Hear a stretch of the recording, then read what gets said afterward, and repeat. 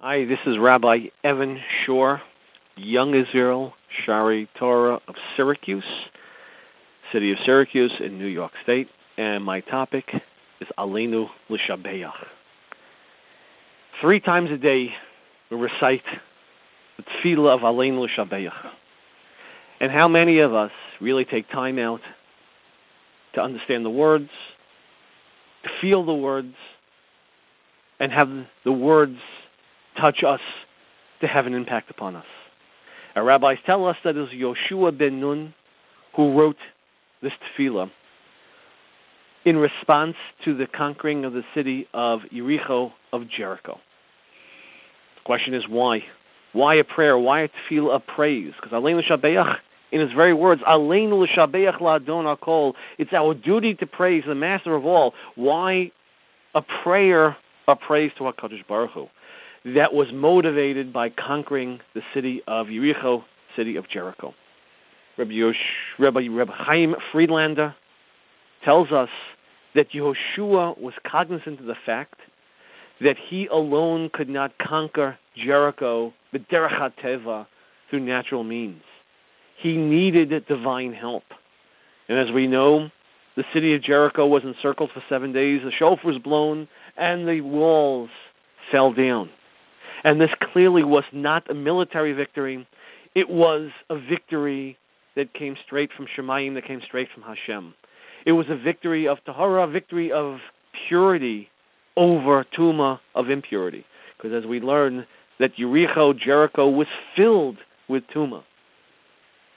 And there is no difference between this and what we say on the holiday of Chanukah through Al Anisim, Tmeim biyad Tahorim, that the impure were put into the hands of the pure ones.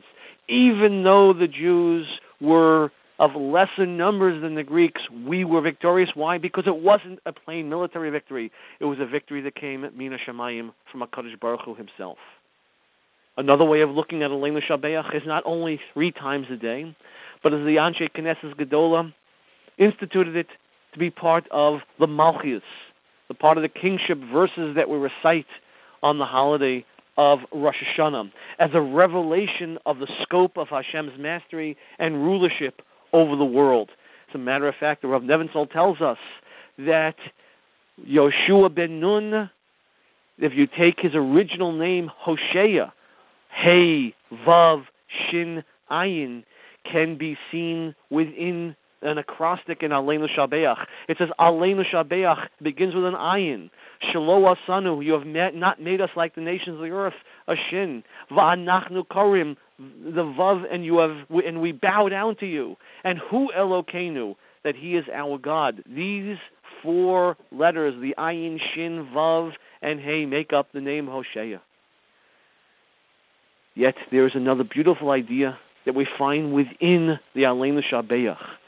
And some have the minhag to say it, and some have the minhag to admit it. And that is Shehem mishtachavim lehevel varik umispalim el elo yoshiyam. For they bow down to vanity and emptiness and pray to a God who does not help. So the question is, if we say that, why right afterwards say v'anachnu kori mishtachavim modim lifnei melech malchayim l'kadosh baruch hu? Why do we say after they bow down to vanity, but then we bend our knees and acknowledge our thanks before the King of all kings? And I saw in the Sefer Shiras David that simply that it shows the difference between the Jew and the Umas Ha'olam.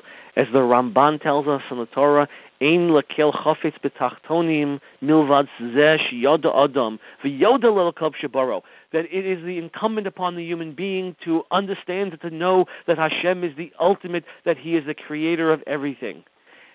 And we find this in how we dive into HaKadosh Baruch Hu, that we say before the Shemona Esrei, Hashem Savzai Tivtachu Fi Yagid L'Asecha. Why are we asking Hashem for help?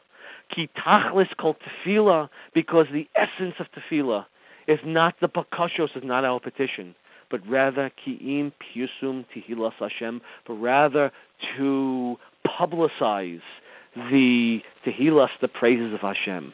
And this is truly the essence of Aleinu, that we say 3 times a day, or we say on Rosh Hashanah as part of Malchios.